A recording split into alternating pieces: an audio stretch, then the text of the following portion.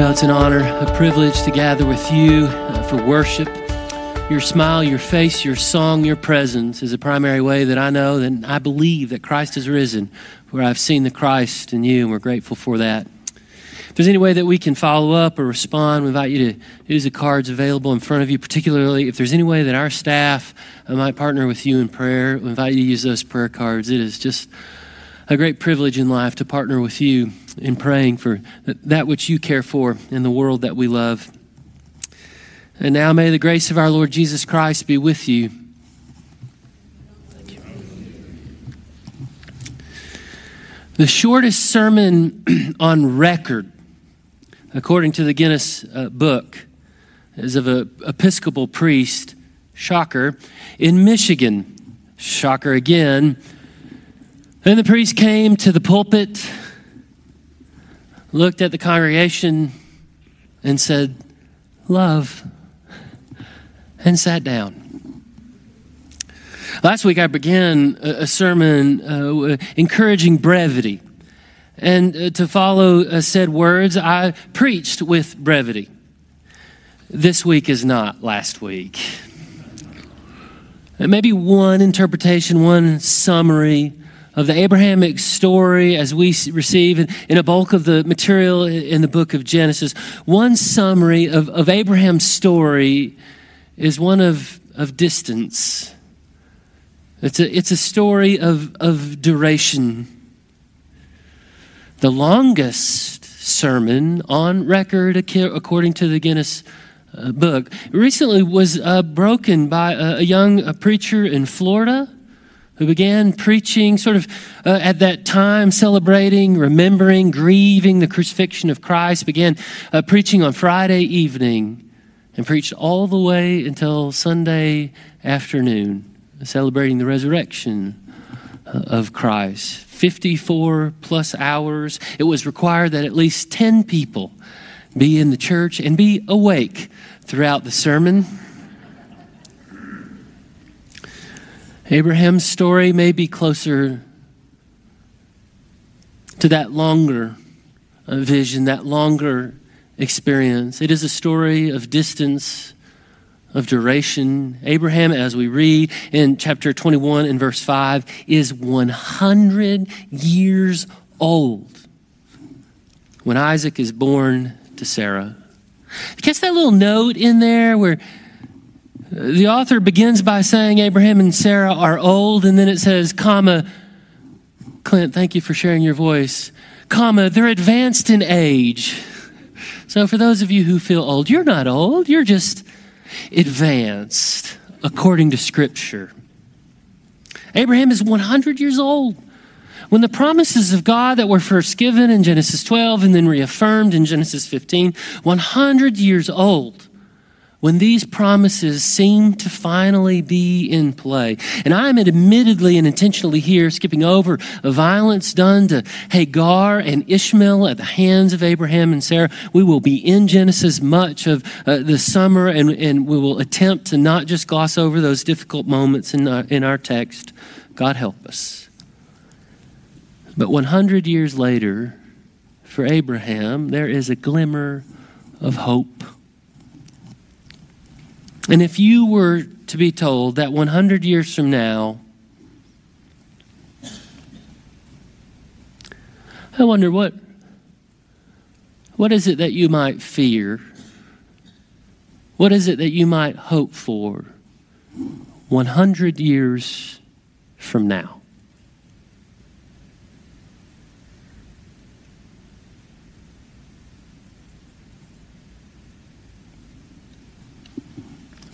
What do you fear the most? What do you hope for at the deepest recess of your soul? That 100 years from now.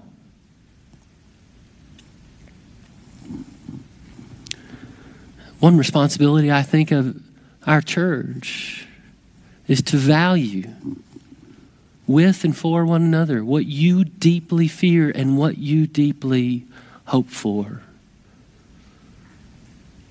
We may not all agree, but I have significant concern with regard for our planet, the health of our ecology, there rises a significant fear within me that 100 years from now, I am concerned about the world that we're passing on to our children and our grandchildren.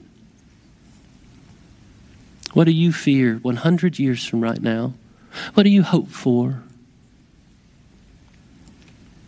I have significant, we may not share this fear, this concern. I have significant concern for the institution of the church. Not the reality or the spirit of the church. The church has been around for 2,000 years, undergoing by some estimates significant change about every 500 years. But the institution that I've given most of our life and our family's life to, I am concerned with respect to the institution of the church.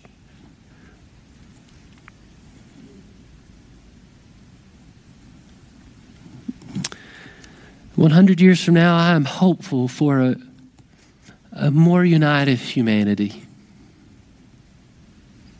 And as others have suggested, maybe it is this ecological crisis that we face. Maybe this is an opportunity, as it is the one planet and the one world we all share. Maybe this is an opportunity for us to come together.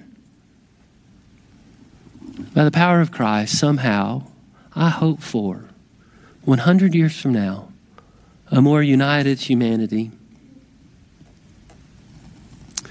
Now, for the most part in our scripture, if not almost always, but for the most part in our scripture, the numbers we encounter are metaphorical. They're representative. One would be hard stretched to hold to a literal understanding of the numbers in our scripture, at least in a way that we post-Enlightenment modern thinkers count.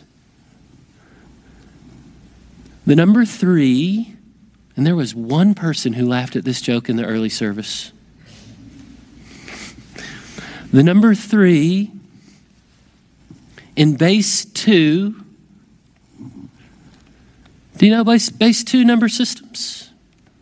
Can you see why no one laughed at this joke in the early service? Base 2 does not have the number 3. I feel like Monty Python. You can't go very far in life without the number 3 and the word is. Can you imagine how important the number 3 is for Christianity, for our scripture? And as you may know, base 2 number systems is the entire way that computers work. There's just zeros and ones. And in base 2, the number 3 is represented by 11. 11. Which I think one of the great spiritual questions is, what is your base? What is the foundation? What is the rhythm in which your life and your reality revolves around? Is Christ your base? The base in America, I gather, is a dogged individualism. It is. We are in an individualistic world, which is why it can be so difficult at times to encounter our scripture. Was not written from an individualistic culture, was not written by people who thought of themselves first and foremost as individuals, but rather as members of an honor-shame culture. And this individualism has produced wonderful things in our American world. And this dogged individualism has also been our Achilles heel. The number 100 in Hebrew, which is also an Arabic base 10 number system, the number 100 is 10 tens, right? And the number 10 in Hebrew is representative of a completion, a wholeness. The idea of perfection doesn't really exist in the Hebrew consciousness. That will come much later in our Greek New Testament. But by putting 10 and 10 together, the authors here are suggesting that Abraham has waited 10 tens, which is in reality maybe even a lot longer than 100 years in the way that we might count. And so much of this Abraham and Sarah story asks that great question we find in Psalm 13. How long, O Lord?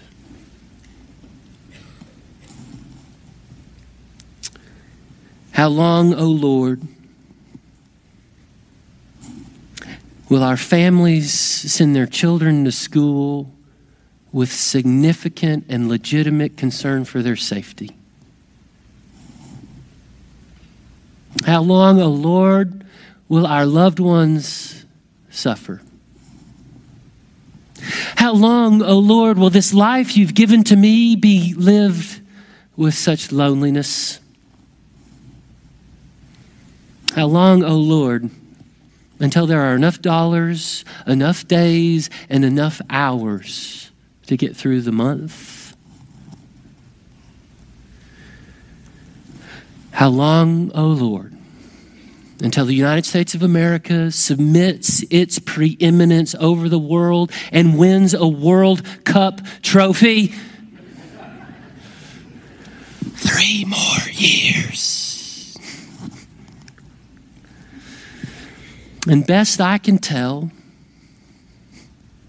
there is only one way to learn patience.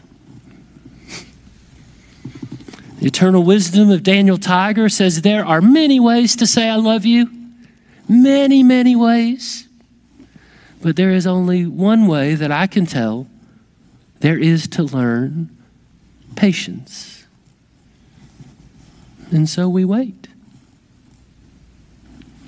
Isaiah chapter 40 and 31 says, those who wait on the Lord will be renewed with strength. So we wait. We wait in secret. We wait alone. We wait together. We wait in a flurry of activity and a darkness of anxiety. We wait wondering, I think a lot like Abraham and Sarah. We wait wondering if we misunderstood that which we thought was promised all along. We wait. Like Abraham and Sarah, we wait for a birth. We wait for new life. We wait for an arrival beyond our capacity of understanding. We wait for a new light and a great hope, for nothing is too wonderful for our Lord. Pierre Teilhard de Chardin, French 20th century, 19th century, a scientist turned priest, says, above all else, trust in the still, slow work of God.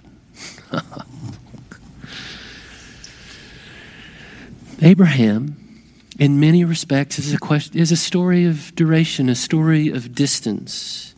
And yet, as Clint has shared his voice with us this morning, the gospel narrative asks a different question. It does not ask a question of duration or distance, but rather a question of direction. Where, as Jesus is asked, as John the Baptist is asked many times in our gospels, where is the reality of God? Where is the reign of God? Where is, as the Gospel of Matthew prefers to word it, where is the kingdom of heaven? And time and again, when John the Baptist is asked this question and Jesus is asked this question, the response is given to that which is evidenced. So Jesus says, the kingdom of God, the kingdom of heaven, the nearness of heaven is where the naked are clothed. The hungry are fed. The outcast are welcomed in. Even the dead are raised. This is where heaven is. It's sort of ending this pericope. Jesus sends his disciples out to proclaim the nearness of heaven. And Jesus on this occasion gives an even more simpler version of where the presence of heaven is. And Jesus says to the disciples, where there is peace, there is the presence of heaven. Peace. And Jesus says, if you go into a home and there is not peace, don't stay long. There is not the kingdom of heaven. And if you go into a place and there is peace, then stay. And there are certainly times for that which is opposite of this. But at least one way we know where we're going. One way we know the direction of things is that we follow peace. We head towards peace. I spent the bulk of the last week with to-be leaders and youth camp. Peace is not the word that comes to mind. 20 years ago, I began discerning a call to professional, vocational, pastoral ministry. 20 years ago. And about 19 years ago, 364 days ago, I knew that such a call was not for youth and children's ministry. It would be difficult to explain why with any sort of brevity. And so let me extend to you, church, gratitude, just awe for Reverends Cheryl Gallerno and Josh McDonald and the ministry of Christ they extend to our children, our grandchildren, and also you all who help fund these ministries, you all who participate in these ministries in various regard. Thank you for your ministry. I was reminded of that this week. This week, I watched our children at the South Plains Food Bank Grub Farm. I watched our children pick weeds out of the ground where food will soon grow and feed our city. I'll be honest, one of the greatest challenges in all of parenting for us is to get our kids to eat anything. They'll tell me what their favorite thing is. I'll set it down in front of them, and then all of a sudden they don't like it. And I watched your children, your great-grandchildren, I watched them gather right here in this very space and make hundreds of peanut butter jelly sandwiches to be sent to St. Benedict's Chapel to extend the nearness of heaven where the hungry are fed. You know, as I watched these kids pick weeds at the Grub Farm, it was just absolutely incredible to me, thinking, there's no way any of these children help their parents pick weeds out of the flower beds at home. Can a brother get an amen? That would be a miracle. And that struck me deeply. It did. You see, we don't have to have our whole house in order. We don't have to have everything just right at home. We don't have to have everything put together in order to take that next right step towards the peace of Christ. I think this is significant. It is significant that children outside of their homes, where they don't pick weeds, would have a space in which they could pick weeds and grow food. Well, let's say this again, and I hope it encourages your soul as much as it encourages my soul. We don't have to have it all together at home. Or in this space, we don't have to have it all together in our lives in order to take that next right step towards the peace of Christ. I watched our youth in Abilene ask tough questions about faith and life. I watched them wrestle with not getting perfect answers to those questions. Yeah. I watched them stay up very late. I rephrase. I'm told they stayed up much later. I watched them eat a lot of food. We ate dinner at 5 o'clock, and at 9 o'clock they were ready for second dinner. Something struck me during worship at youth camp, and maybe it's because of where I sit or just because of the entire setting, but I was deeply moved this week in hearing our youth sing. I could hear their voices being raised to the worship of God. To be leaders in youth camp may in fact be a space that is not defined by peace. But I stand before you today because of these experiences just this week. I stand before you today a person of great hope for the next 100 years. For nothing is too wonderful for our God. Lord in heaven, receive these words, our prayer. Amen.